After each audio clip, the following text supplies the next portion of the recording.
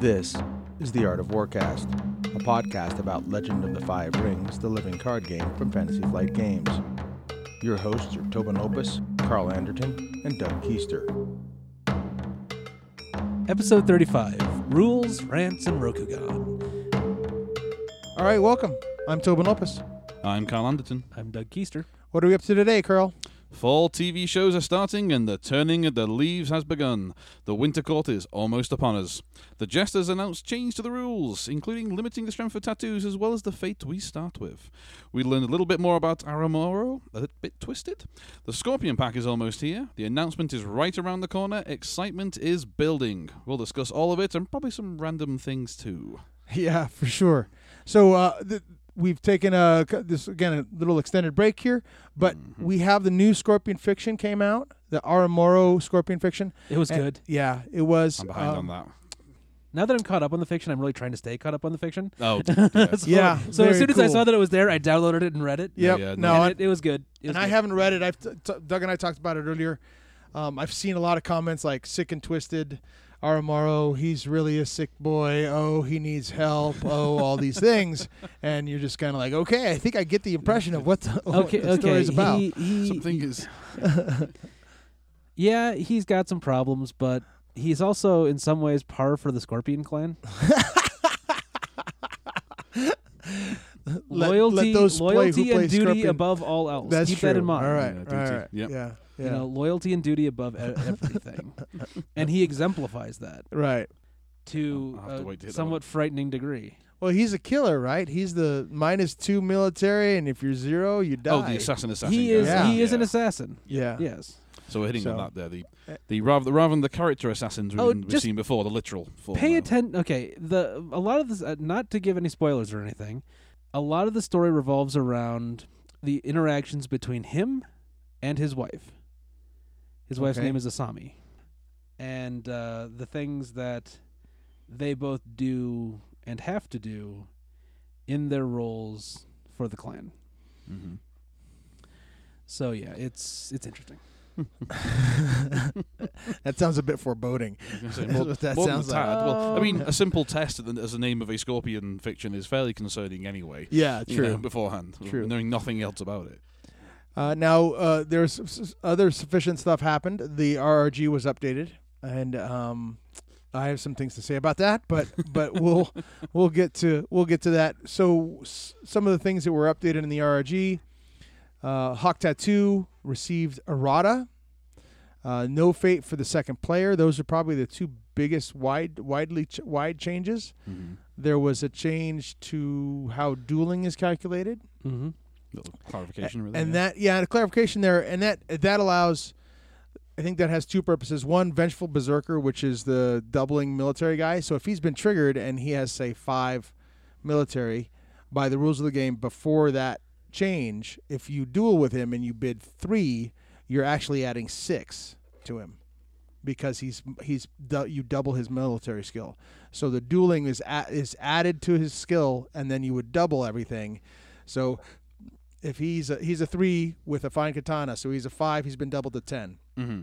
So if you bid 3, by the rules of the game, he would not go to 13, he would go to 16. I think we've talked about this before. I mean, right? to clarify, the wording on the change here is that in the duel, if someone's value is set to something, it is modified normally, where normally modifiers will not change a set value. Correct. And the Correct. dueling, the dial is added after all modifications to the right. value. Yeah. Right. Yeah. So then Vengeful Berserker would go from 10 to 13, Mm. and those who had been set with Unleash the Jin. Mm. So if everybody's set to 3, That's the one I'm thinking right? of, yeah. Unleash the Jin. Set everybody's value to 3, and then so you can't really duel in those cases. Yeah, exactly. So this allows you to be able to duel. Yeah, that's the kind of thing when I saw it, assuming that's what they're going for. They're getting around the whole idea that if whatever someone's stat is set to, you can actually still get for a duel that makes sense. Yep. Yeah. Apprentice Earthcaller, Unleash the Jin.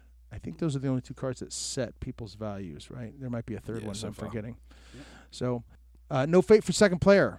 Yeah, there's a change. That's the That's big a one. good It's a thing. change. Yeah, no, it's That's a good change. I think it's a good change. Yeah, Yeah, well, and I haven't seen the data. People have talked about the data saying that, 60 to 70% or even higher of those who go second win the games. Mm-hmm.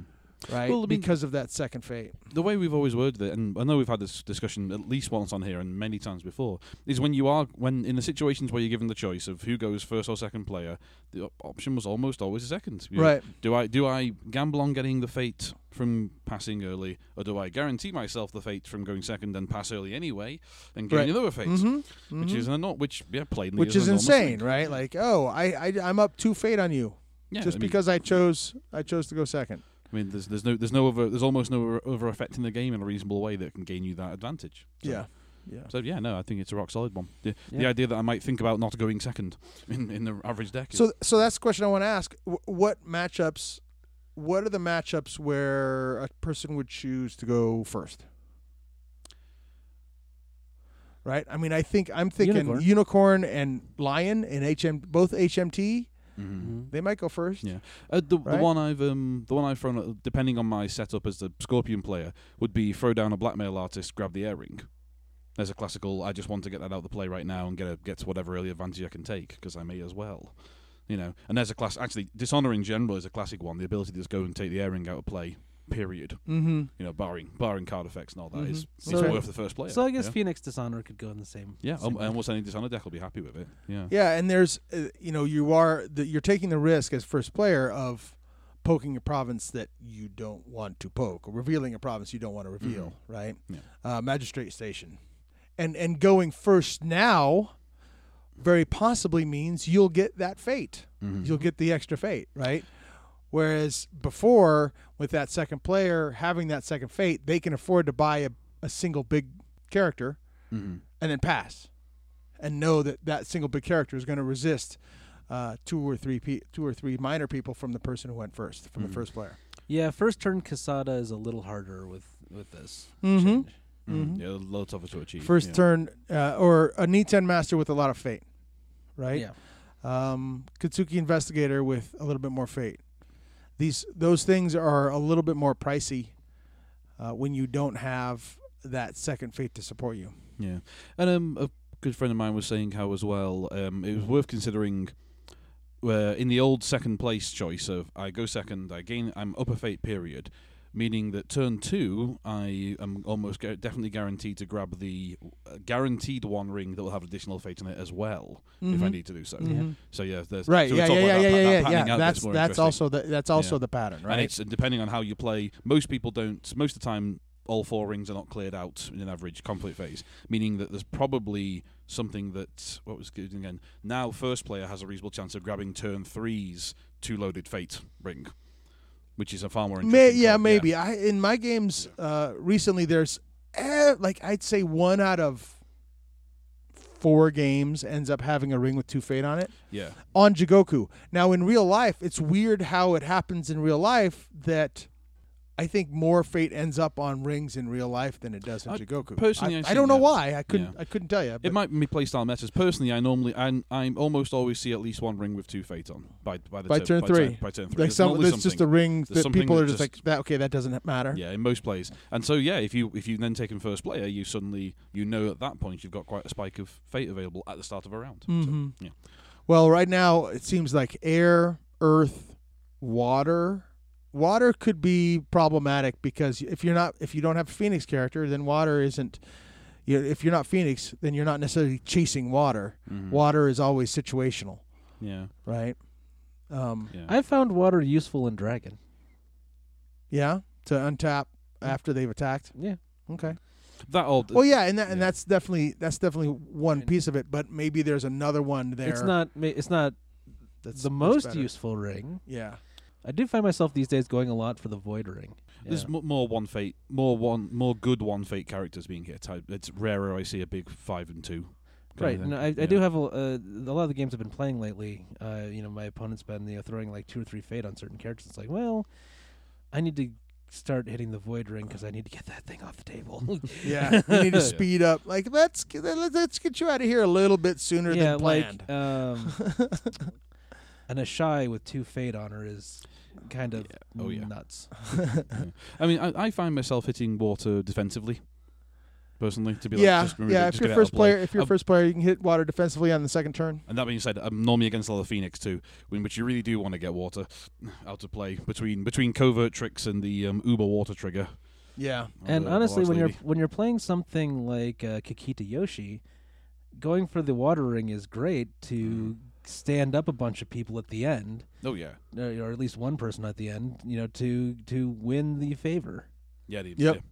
The Imperial Palace problem. Yeah. How do I counter that? Yeah. Now, so no fate for second player. Hawk Tattoo Errata. Well, let's quickly hit the Hawk Tattoo one as well. Yeah. Not unexpected. Completely reasonable.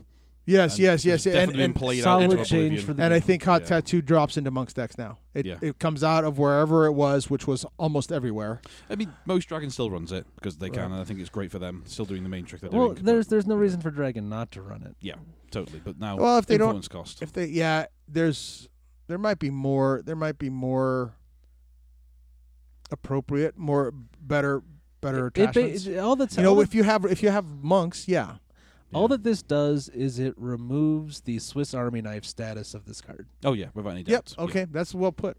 Yeah, no, without any doubt It's whatsoever. it's still a tool. It's still a good tool. It's not an ubiquitous tool that everybody should have. Carry with them, having their their Yeah.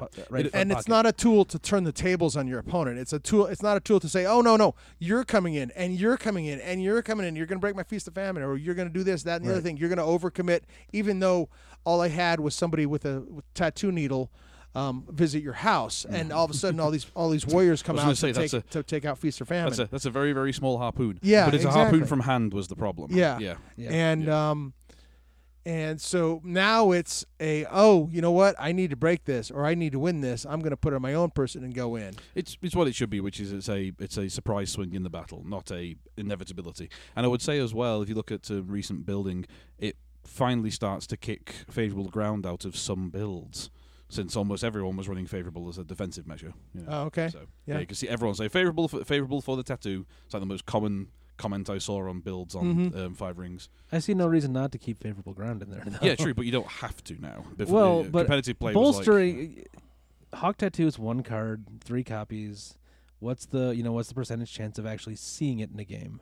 Mm-hmm. Pretty high. It's a conflict card, right? So Yeah. you can draw into it. You have But more I mean, You control can draw over into that. it, sure, but out of 40 cards, what's the likelihood? It's possible. So having favorable ground in there still bolsters that play. Yeah, So. but I mean, I'm just saying that there was definitely a strong conversation on you put favourables in period because Hawk exists as a Right, counterplay, and so. it seems like either one of them. Oh, so what you're saying is that people are going to pull favorable ground because they don't need to fight Hawk Tattoo. It no longer becomes in the same way that Hawk is no longer a guaranteed card. Favourable is now no longer a guaranteed card. As Gotcha. counterplay. I thought you were. I was thinking it was with Doug. I was thinking Okay, you yeah, I were was talking looking at about the- favorable No, ground it's a great card. No argument instead about of it. Hawk It's fantastic. Tattoo. Now No, people can drop favorable. as a because- defense against Yes, Hawk Tattoo. that was Because the Hawk I Tattoo's can't in use his my big preference. guy because he just get harpooned, so I've got to put favourable in to make sure I can get him out the damn conflict. Yeah. And then he'll have another one played on him. Yeah, and blah, exactly. blah, blah, blah, blah. Yeah, Yeah. precisely. Because obviously the odds of having 2 Hawk Tattoos available are much higher than having 2 favourables. Yeah, especially if you're drawing 5, 4, 3 cards a turn, right? Blam, blah, blah, blah, blah, blam. Yeah.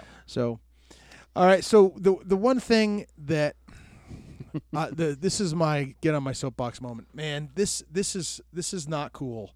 So you remove the RRG, you move the second player fate. That's fine. We like that. You clarify in the RRG that players are so you randomly assign first player role. Now, this was a discrepancy between OP and the original game rules the first time, which that was it. And so now you've changed RRG again, but you still don't change the OP On that one particular point. on we'll that one clarify. particular point. And it seems asinine to me to not do that. It's a difference between the casual player and the organized play.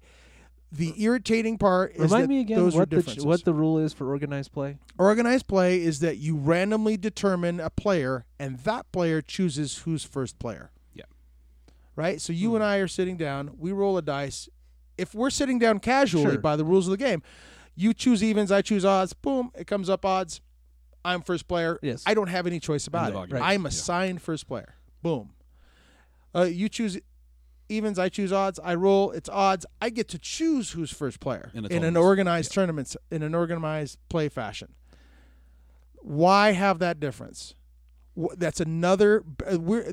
So much of this Okay. community is talked about barriers to entry and all these things. When I sit down opposite somebody and I explain to them, we're going to do this the organized play way because the organized play way is different than the casual play way. Yeah. That's all. That already. That's a little bitty message, a minor micro message that says, why are the two types of play different? It's needed added complexity. It's needless added complexity. Needless, yeah. Needless, Unnecessary, yeah. And I don't know the root causes of where OP came up with, let's have someone choose who's first player. I have a sense that came from Magic, that's the way that it's done somewhere in some game, that there's historical precedent to say, hey, but you know what? They removed the second fate, and that removes the variance in lying there. And I think if they make the two match, and I really like fixed assignment. I really do. It happened in Conquest. That way, you as a player, We roll you the have dice. to plan for both contingencies. We roll a die.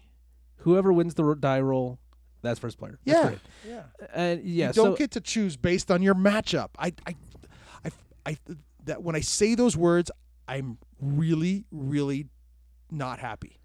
I can see why, in a tournament situation, having that does allow for a slight competitive advantage, and it does allow for a little bit of gamesmanship, and it does sort of fit in with the idea of what a tournament is, and so there is reason to have it. Yeah. But I am a fan of the KISS principle. I've probably said that before on this cast. Yeah. So I think it should be the same for both. But as another sort of alternate point of view, we sit down, you and me, in front of at a tournament across each other, and we pull out a die, roll it. I win, you win. It doesn't really matter, because without the second player fate, you're probably more than likely to go first if you win the die roll. Well, So, but here's the thing. So Even given you the make some choice. good points. So here's the thing that we have to decide. I don't know if we have to decide as a community, but I have to decide as an individual. Right. I hear a lot of people saying, I want this game to be based on player skill. I don't want it to be based on variance. Sure. Okay? That's why people are railing against Limit 1. The competitive players, the competitive scene, and I'm to some extent a part of that. I'm not a highly competitive player, but I'm part of the competitive scene. I'm okay with Limit 1 cards. If they come up, I feel lucky. If they don't, meh. So whether you want it to be based on skill or whether you want it to be based on variance, I would pose the argument that having randomly assigned first players makes it more about skill than variance. Okay. Right? I would not because disagree with that. that way you have to as a player sitting down has to plan for your deck to go either first or second, and you don't have a choice about it. So you're moving. I mean, in that situation, there, you're moving skill slightly off the play control and more into the play factor of skill and slightly more into deck building, assuming my tactics and strategy and build are ready for either situation. I'm not saying that's right or wrong. I'm saying I think that's what you're describing. Whether it be play or deck building. Yeah. Both. I think it enters into both to a minor extent. Having more player control over the choice means that I think that lends itself to greater advantage. Well, I'm going against HMT. I've got the choice. I'm going to choose first player. See, I fall more on the agency side. I always tend to move towards player agency being a better goal in the game, and in this case, player agency being the roll of dice. Someone picks, then someone is assigned to pick who goes first or second. But I don't think those two are different enough to worry about. I do think, as you say there, the variance between the two rule sets does not seem conducive. Yeah, that's even more. Yeah, like from one part of my brain, one part of me, who's a person who wants this community to grow, sees that difference and goes, "What the is going on? This is insane." So, and then the other part of me, who's a competitive player, sees the fixed player and goes, "I loved it for Conquest. Conquest was first fixed player assigned, right? It was fixed assignment. I love that." Let's make a fair point here. We don't want the problem of having to pick a first or second player. because it does lead to all these various issues here. But we require a method. That's simply it. So all we're trying to do is to pick one that works. Pick whatever we can, and as long as it's stable between every game we play, which is the main complaint we've got, we're fine. Right. If there was some way around not having the problem of balancing first versus second player, we wouldn't do it if we didn't have to. So I guess my perspective is that don't knock the mic over. That would be bad. Okay. I don't really have a horse in this race. Whether it's roll a die and the winner of the die roll chooses, or roll a die and whoever wins is the first player. I think, in easily 60% of cases, it comes out to be the same thing either way. I mean, they're very, very equivalent. Yeah. So because of that, I don't really have a horse in this race, except for one thing. Anytime that you have a situation where where you say the rules are X, except in situation Y. Yeah, precisely. When that's bad. That's strictly bad. As often as you can. It should be the rule is X. Yeah, particularly when we're talking about something that's not even the golden rule for card effects and things. This is simply framework, the basics of the game. Yeah. So So we choose first player this way, unless you're in an organized play tournament sort of situation, and then we do it differently. Yeah. That is I agree that is bad. Having that rules variation is it's needless complexity. Yeah, we've all taught new players. We've all introduced new players to games, and almost every game I've been involved in at some point has had a touch of this once or twice, and it's generally been removed. So yes, we would rather that wasn't the case. Yeah. And it's just another barrier to entry when I'm teaching someone new, basically, or telling somebody new. Right. Basically it's hard enough to get them. It's if they're interested, getting them into the game, convincing them to buy in at the price. And people that get into these games tend to want to buy in lock, stock, and barrel.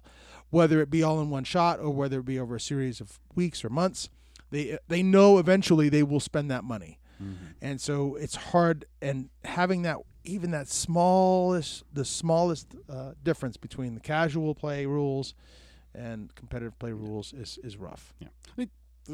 This is not the latest game on the cognitive weight anyway, so let's not add to it. Oh yeah, that's for sure. teaching two new guys quite recently in the cafe, and then they're both like regular Magic players. Mm-hmm. They both got picked up their box of Gilded Ravnica this week alongside the first of their clan packs, fantasy packs rather, and they're definitely sat there going like, Carl, every 2 seconds, Carl, 1 moment. How do you do this? How does this happen? What happens here? Now, some of the cool things, maybe. Just maybe, Brad and Tyler will answer some of these questions on their recently announced Discord AMA. So they're going to do some clan-focused AMAs on Discord, and so that should be interesting. It starts next week. I guess that means I have to get back on Discord, right?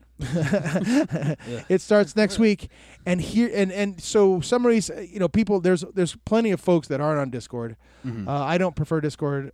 I just had a hard time keeping up with the conversation. Yeah, I feel I have to keep up with it, and that's not the right feeling. The Discord chats are great. There's lots of good conversation on there. Absolutely. And that's the problem. Yeah. There's so much good conversation, and it never stops. Yeah, Discord is hitting social media status. The slight problem being that it's one constant flow of consciousness, right? Yep. But that starts next week, which next week is also 2 things happen.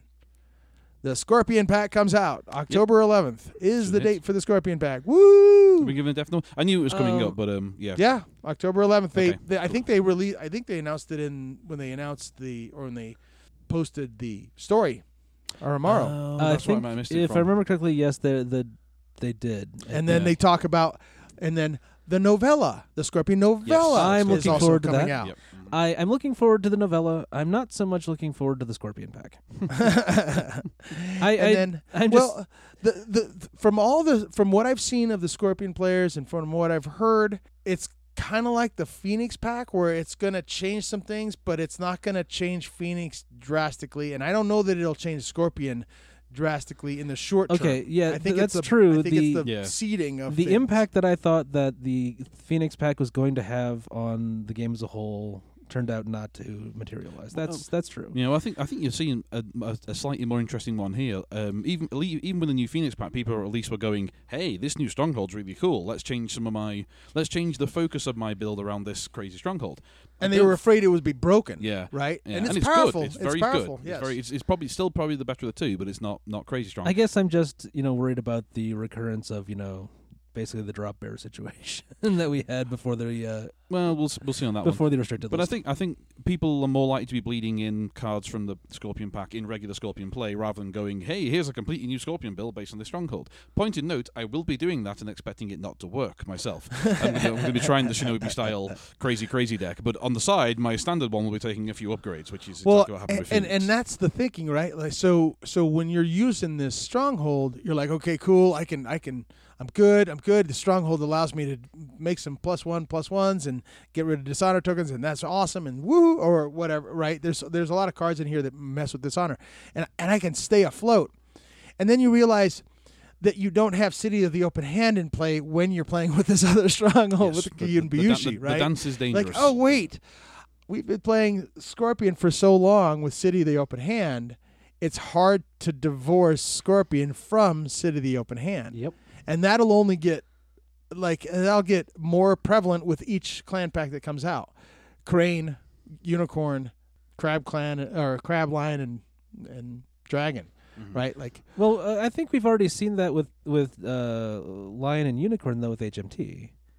mm-hmm. It's like who plays with the core set, Lion Stronghold or Unicorn Stronghold when they've got HMT? Yeah, I still see I think the Lion Stronghold, the core set Lion Stronghold is still played sometime. I'd say maybe Jigoku I see about a third. I'd thumbnail it. As far as Unicorn goes, it's HMT almost 100. I mean, 9 out of time. that's the difference between the clan that 9 times out of 10. Yes. That's the difference between the clan that definitely had some solid success and the clan which definitely did not in its base strongholds. So. Right, and then Phoenix, you still see. Phoenix, you overwhelmingly it's Kyuden Isawa. Mm-hmm. Yeah, it's right, too good. Which is the new one. Yeah, it's rock. Now, some of the characters coming out in this Scorpion pack are quite interesting. I'm kind of excited about the Crab character. He's the 1/1. Oh yeah.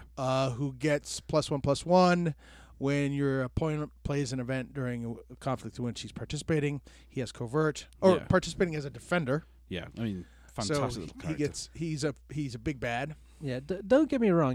New cards are always a good thing. Mm-hmm. Oh yeah. It's just the meta was so one-sided for so long until we got the restricted list that this pack just worries me a little bit that there might be a bit of a return to that. Yeah. Because I mean, face it, like Scorpion has a lot of really powerful, really great cards. So they're getting more really powerful, really great cards. Probably this pack. Well, yeah, but I would agree with the community's assessment that Dragon is still ascendant right now. Mm-hmm. Well, that's what I'm currently Even trying after to play. Hawk Tattoo. So yeah, and even the horrible Dragon deck that I have is actually pretty good. they're not it's not a good deck, and it's still good. Yeah, exactly. Exactly. It needs to be rebuilt. I would poke in on the Scorpion front. The big thing there is there's not a whole lot coming out of the new Scorpion pack so far that I've seen that I think actually synergizes with itself very well. It blends just fine into the current ones, and there are toys to pick out. But I don't think the whole thing that says here is a completely new playstyle, which is insane. Yeah, right. Yeah. I don't think that's the concern. I don't. I'm not saying I'm not saying that I'm predicting it's going to happen. Oh yeah.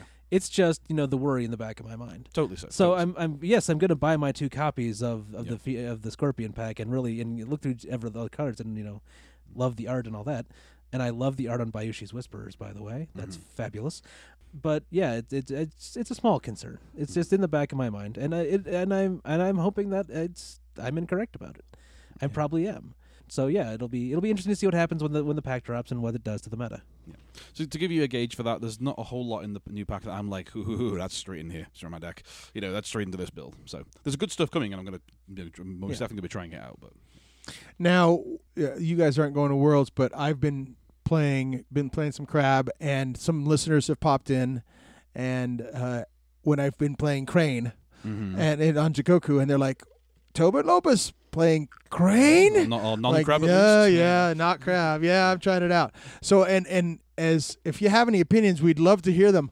I have a crab deck and I have a Crane deck, and I like the Crane deck because the Crane deck allows me to basically eliminate dishonor as a victory condition for my opponent. Yep. That's what it does. It says you will break me. You will have to break my strongholds. You will have to break 3 provinces and my stronghold before I break 4 of yours, or honor out, or dishonor you out. But it's largely a matter of I'm going to try to take that win condition out of their playbook. Yeah. And that's a big deal. And the character, the conflict character, coming in Crane, that allows you as an action. It's a 3-cost character. I think it's a 0/3. As an action, you can bow a dishonored character. Yeah. Well, I mean, Right? there's a Like blammo. This is the old Conquest Tyranid box stuff. There is a hard counter to the. Here is some new Scorpion stuff, and here is a big hammer to say no. Yeah, exactly. You know, like a big So one. that's a. So I'm waiting for that pack to come out, and we'll see what happens. Now, but I want to turn my attention really quickly. So we have the novella, we have the pack coming out, and I think we know all the cards. The cards that I heard the cards were spoiled on Facebook or anything. I haven't had a chance to look. Oh, well, yeah. One of the reasons that we're doing this a couple of weeks late or a week later than usual is Carl had Magic released last week, and I had to get ready for an academic conference.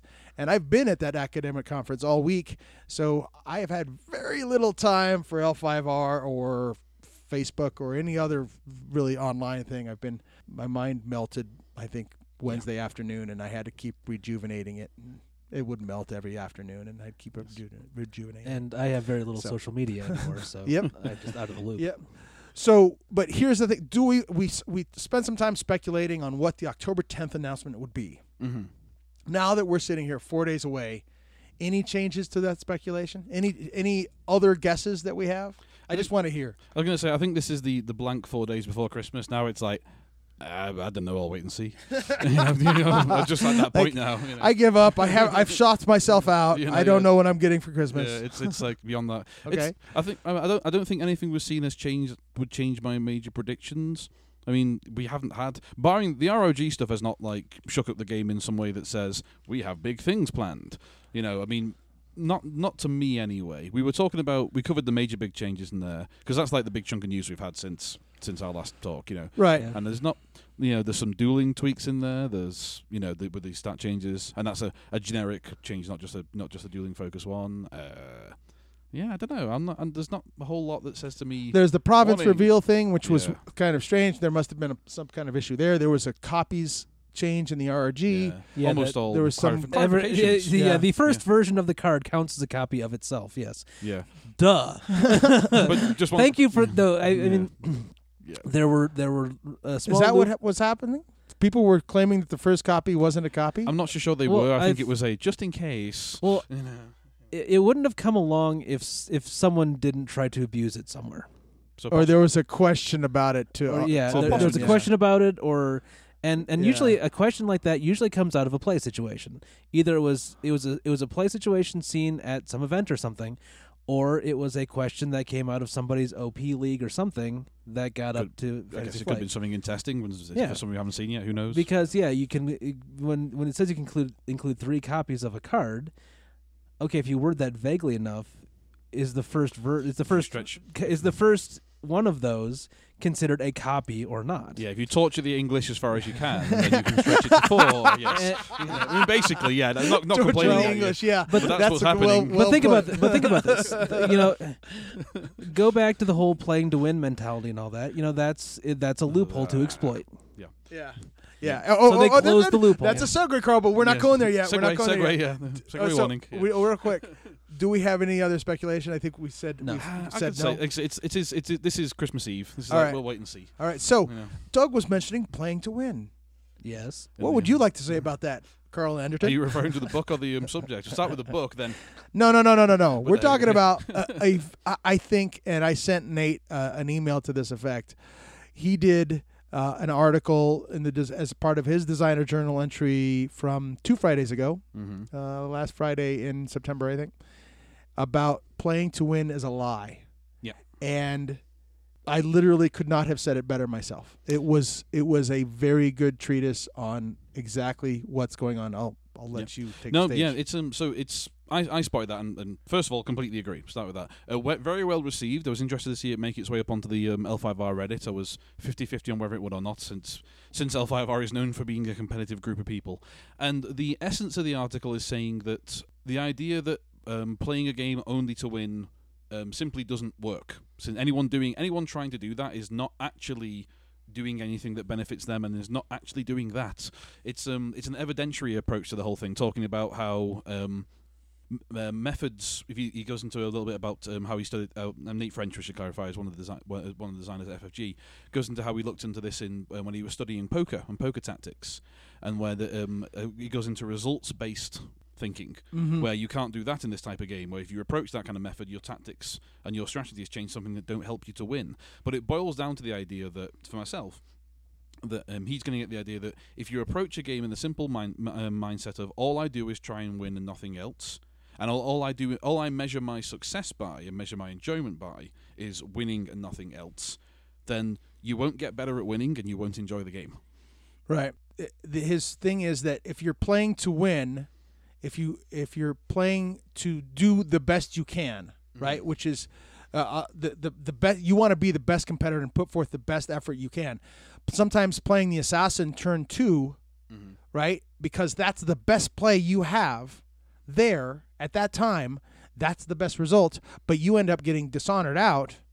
Those 3 honor that you paid for the assassination you might be able to draw a very direct line between that assassination and you're being dishonored and the fact that you lost the game. Therefore, the assassination, because you lost the game, the assassination was the wrong play.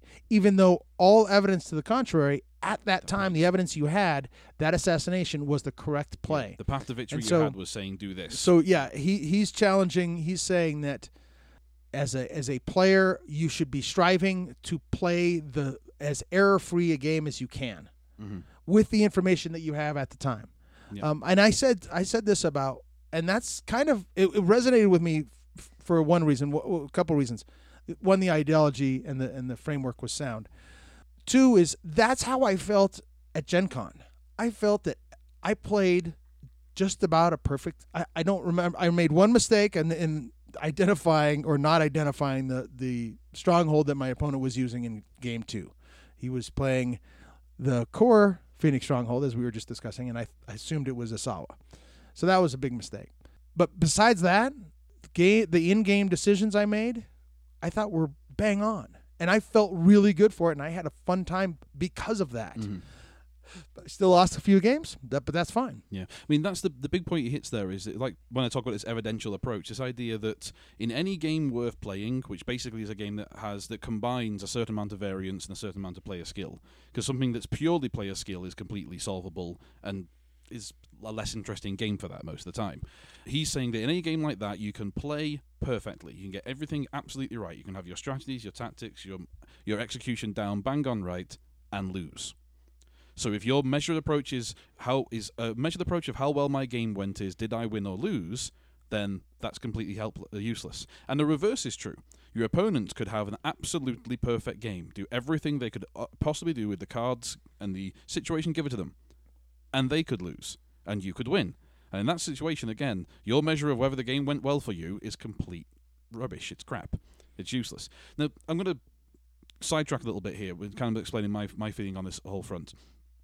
When we're playing games, we're entering into a little social contract situation. And without going off too much off track, the idea is we're both assuming both players are doing their best to win. If you don't do that, you can watch games dissolve. If any of you play board games, you probably know the person who's all, I'm not trying to play to win, I'll do something for fun, I'll do something random. And the game will seem like it falls apart. It does. You're completely right.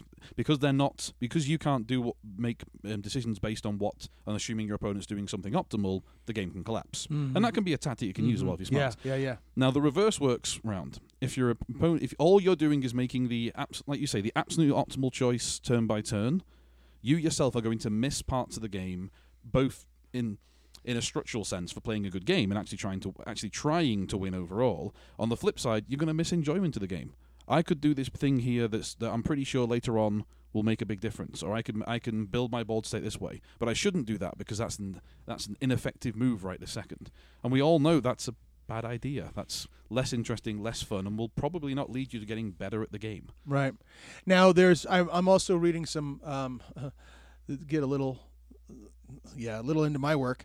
So I'm reading a little bit more about the neuroscience of learning and the neuroscience of cognitive activity and being able to make decisions. And so some of that applies here, one of which is this applies to the competitive scene. We talk about grinding, like we got to grind out games, we got to play games, we got to play games, we got to play games. Neuroscientifically, that happens as what happens is you are internalizing a lot of the decisions that you used to not internalize. You had to actively make some decisions, and that occupied cognitive space, largely called attentional space or cognitive space or decision-making space. So the more space you took up with those decisions, the less space you had to make future casting or future decisions or base that decision on possible future scenarios. So when you grind and when you have experience, you can take each level of decision, you can take it and internalize it, and you're not necessarily accessing the decision-making part of your neurology, but you're accessing the deep-seated knowledge, memory-based, right? And you're not even doing, you're not even accessing memory. You're actually subconscious. Mm-hmm. So you're not occupying your attentional space or your decision-making space with that decision, and therefore allowing you to scan the possible decisions and go, because all those exist and those are internalized, you can then spend your attentional space projecting forward on the possible outcomes of that decision. Yeah. And that's important, right? And so that's what gives you the skill. That's what we've always called, and up until I'd read these pieces, I called gut instinct, right? That's your gut instinct. So like, what does my gut instinct tell me? It tells me to hang back, or it tells me to go now, or it tells me to play this card or not play this one, or wait till I have the favor, so I'm not going to censure that card. I'm going to wait for the other one that you have in your hand. Let's take the example. Those kinds of things. All of us teaching a new player, certainly someone brand new to the game, we make a particular move. They go, well, why did you do that? And your only response is, well, that was a sensible move. And if you back out and then start to help them learn, you kind of have to spread out and go, well, hold on, this is good because of these things. These things that I've learned playing the game, and as you say, become instinctive. They're developed into the point where that's just sensible. I know that one's good, efficient, and effective in a number of different ways. Right. And you no longer have to go, that's good because A, B, C, and D to yourself. You just go, that's good. Right. And so, and to kind of go a little bit more into this, my role as an adult educator is being able to identify the things that are in the memory space that are not in the decision-making space, and bring those forth so that I can teach someone how to then internalize those things. I have to be able to tell somebody what I know so that I can help them learn what I know so they can come up and develop themselves. Yeah. And so that's that's why it's so hard to teach a game. And that's why I try to shy away from it, because I do it professionally. I try not to teach too many people how to play L5R, because I insist on trying to do it perfectly, because that's who I've chosen to be professionally. What you're doing is the reverse of using gut instinct. You're having to go through and rationalize all the little things that you've internalized as just being the right thing to do. And that's I see it all the time in teaching games. Like, it's the big problem of going, like I say, the person asking, why is that a good move?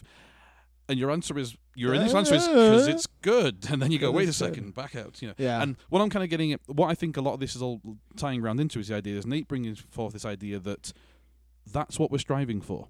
We're not necessarily striving to win the game. We're striving to get better at going, I'm making a good move. I know this is a good move. I want to make a consecutive set of good moves and enjoy doing that. That's games. Yeah.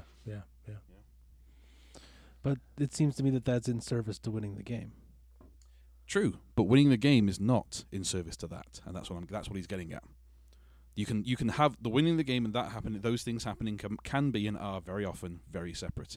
I have enjoyed more games that I've lost close than I've won easily, and that's what we're here to do. To enjoy the game. Nate's point really gets to, don't use the binary of whether you won or lost the game as the determiner about whether you played well. Exactly so. Right, that's where he was. Yeah, that's kind of that's his starting point for this article. Yeah, and he goes from there. Yeah, and listen, not to belabor the point, he's also making clear that if you use that as your method of learning, you're going to fail. If your reinforcement is I won that game, ergo the things I did in that game were good, ergo I should remember those things, you will actually be a bit worse at the game because of variance. All right. That's what he's getting. Anyway, Have you guys actually read the book, the Playing to Win book? I've read enough of it to agree with the guy's basic structure and completely disagree with his philosophy. All right. Basically. No, I have not read Playing to Win. He's a little hardcore about certain things. But Yeah, some of the points that he makes though are really good. Yeah, that's what I agree. But my point is this: I despise the concept of gamesmanship, and large parts of his thing are based on the psychology and sociology of gamesmanship, and that's balls. All right. Now, a couple of things. They also announced Fantasy Flight, or rather Cascade Games, announced there's a Grand Cote at PAX Unplugged. And so there's going to be that. And I think PAX Unplugged takes place in Philadelphia. So I know there's a contingent of people. Last big one of the planning year to for go there. PAX, isn't it? Yeah. So, yeah. Yeah, and it's the first of the Cote season, of the next Cote season. So it takes place in late November, if not early December. I was going to say shortly after the court. Yeah. Okay. So it should be pretty cool. There's going to be Keyforge there. So the Keyforge people are like totally excited. Like, oh yeah, that means that this game will be released by then, right? I'm still hoping for November 4th. I really hope they have Keyforge at Worlds. That would be really fun. They'll have Keyforge at Worlds. They could yet have. I mean, yeah, like you said, the assumption is between the 4th and they the 11th. had Keyforge at Gen Con. They'll have Keyforge at Worlds. I mean, there's no reason not to. Yeah, totally. L5 Overwise, I think those are the announcements. That we do have one for ourselves, which is I managed to do this. I don't know where I got the freaking I got a hair somewhere, and we have our own subreddit. So it's not hard to create. What's hard to create is the little flares. That's a little bit more laborious to create. Technical, if I remember you saying. saying. Little technical things. But we have our own subreddit, which is our Art of Warcast. And so we'll link that to you in the show notes. Yep. And we just kind of wanted to open it up because we realized over the last 3-4 months we've been talking about Keyforge. We've been talking about we did a Netrunner special, and we are much more. We play more games than L5R. We love L5R and that. Yeah. And I still love this game. There's nothing about that, but I wanted to open it up to discussion about other things. Conversation in general. Yeah, conversation in general that doesn't have to hold to a 2 or 3 weeks push of conversation to you folks. Let's engage you a little bit more. And I chose Reddit because Doug's not on Facebook, and I'm not going to force anybody to go to Facebook, but I want the three of, and I know the three of us are on Reddit, and we can do it that way. Subreddits are accessible and pretty controllable, in a good way. I mean, after you mentioned this to us, I completely planned to go in there and start chatting away. I've just had a maniacal 2 weeks. Yeah, and I'm fairly common Redditor, so I'll be popping on and just chatting about whatever I feel like. I will happily go in and say, this is this week's weird board gamey card game thing. Here, discuss. Yeah, and I'll do what I probably usually do and mostly lurk. I mean, I normally do myself, but I'm getting more and more of a actually. This is our channel. This is our subreddit. You can feel as if you don't have to lurk in your subreddit. Lurking in your own subreddit is even better because if something particularly egregious happens, you can go no. We are clearly discussing the wielding of power over you all in this situation, so we apologize beforehand. No, I put up a Warhammer Champions post. There's 2 posts up there announcing our subreddit, and I also put up hey, be my friend on Warhammer Champions. Because I started playing component, the online component. Yeah, you because you have to share a tag.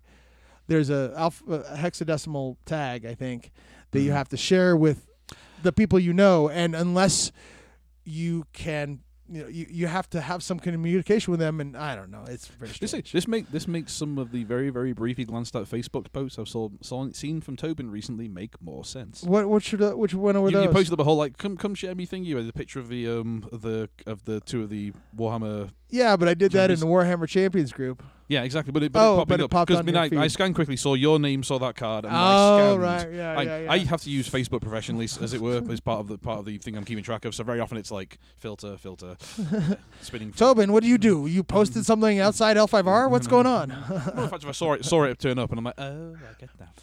Yeah, Warhammer Champions is fun. I have fun playing it. It allows me. I can play it on my phone. It's Why? Why not? Why get into another collectible game? well, because it's a weird not collectible.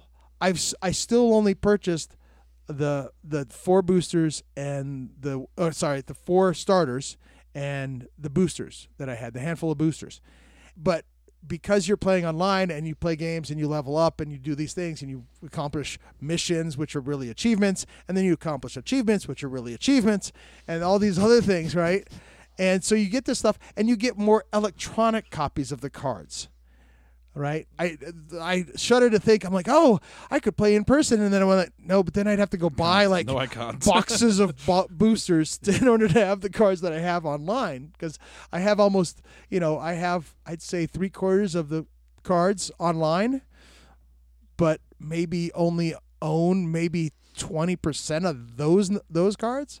So yeah, it's kind of an online game for me. It's not necessarily a real life game yet, and that's why I can get into it. And Doug's just looking as at me I sit here, blankly. staring at your boxes of Vitas over in the corner. Yeah. No, they're oh, you can't see the boxes of Vitas. Sweet They're Jesus. quite up there. Yeah, There's a 15 of them. I can see him. 15 doubles. I'm looking right at him. 15 doubles. Yeah. Well, I guess that kind of explains it. I mean, to be fair enough, I see all this in any form you can think of. One of my personal favourite ones is the guys this week coming going, hey, I'd like a full box of Guilds of Ravnica. In fact, a few full boxes of Guilds of Ravnica. It's been that kind of week. And I'll have a pack of Pokemon, and as I'm doing that, I'm doing Pokemon Go on my phone. I mean, that's just what we see right now. Yeah, so if you're interested and on Reddit and want to, dial up the exchange with us a little bit more, you're welcome to join that Reddit or follow it or whatever the term might be. Subscribe to it. We also want Top men on the subject. yeah, as you can see, the Reddit, what is it, moderator skill is pretty low at this point. So, yeah. And a special thanks, one message to, we have another Patreon supporter. The newest supporter is Daimyo Titan Slam from Alabama. Thank you so much to all our supporters. The first wave of sleeves has shipped. We have ordered more, but have run out with one giveaway that I'll announce real quick here. But the production time for these things can be long. It took me, I think, 2 months to receive the first order of 60, and I've just ordered the second wave last weekend, so I'm hoping it comes sooner. It seemed to get lost in the production process, but I'm hoping it comes sooner. We'll get you those as soon as they come out. If you're interested in supporting our efforts, please check out our Patreon page. Yes, Carl? Tiny anecdote. These things are so popular that Tobin gave a few of them to each of us to show off to people, and then came and took them back. Oh, yeah. So we have a winner. So we had a quick guess episode 33 contest, last one. I put it into the show notes, and that's the only place I put it. I put it into the show notes, so if you had to pay attention there. And we had a few people submit entries. All were more or less correct, so we put them into a hat and drew it out. And Hussein Bandy won the last set of sleeves we had, which is the same set of sleeves that Carl had contributed back to me. Nice. It all comes together. I see now. So congratulations, Hussein, and thanks for listening. We have those sleeves, and they came out pretty well, I think. Nice little tough things, yeah. One more message is we'll be hosting, again, our second annual Smokes, Tokes, and Rokugan at Joe Sensors on Thursday, November 1st on Roseville, Minnesota. Now, with the release of the schedule, I looked into moving this to Friday in the interest of having more people attend on Friday. But the Joe Sensors folks said Friday nights are a lot more busy, as you might expect. So he didn't say no, but he did push back a little bit on scheduling that entire room for a Friday night. So I let it lie and said November 1st is fine. So hopefully those of you who are coming in can make it. Now, I do want to say that even though it sounds, and there will be smoking at the event, and it sounds like smoking is required, it's really just a gathering of people, and some of whom will smoke cigars. You don't need to smoke. You don't need to enjoy smoking. You can hate smoking. You can stay away from it completely. There's no onus on you being any kind of smoke in any way, shape, or form. You can stand in the I warm just like and judge them through the window. It's yes, fine. exactly. Judge away. I'm totally used to it. My wife has judged me insanely, and Level of somehow record. I still managed to have a cigar. That's now on record. So though. yeah, but please don't shy away from it because you think you're going to be in a smoke-filled room. For those That's of you who actually the opposite. For those of you who don't know Tobin, most of his life is spent with a cigar in his mouth. Wow, rough. There's your image. There he is. His crane deck laid out on 24 Honor. I love it when a plan comes together. Yeah. One of the best. You smoke more cigars than any of my other cigar smoking friends. True. One of the best things that ever happened, one of the signs that Conquest was still my game, was they shared an alternate art Void Pirate at Worlds 2016 when that game ended, or 2016 when that game ended. Mm-hmm. And the alt art was a kind of an orcish, brutish ogre fella with a pirate's hat and a cigar in his mouth. And I was like, yep, that's my card. This is my game. But you need not be a smoker. Please feel welcome. I am not by any means an exclusive kind of person. I want to include as many people as you want. That being said, if you don't want to come to Joe Sensor's, come have a cocktail if you don't smoke. Most definitely. Or probably like a yard-long beer, for that matter. There you go. But there are choices. And hopefully it won't be too cold. If you would like to join the discussion, have ideas for future episodes, feedback, or questions, you can contact us at artofwarcast@gmail.com, via Twitter at artofwarcast, via Facebook, or leave a comment in the episode's comments section. Please review us on iTunes. It helps other Rokugani find us. Thanks for listening, and remember, honor is the deadliest weapon.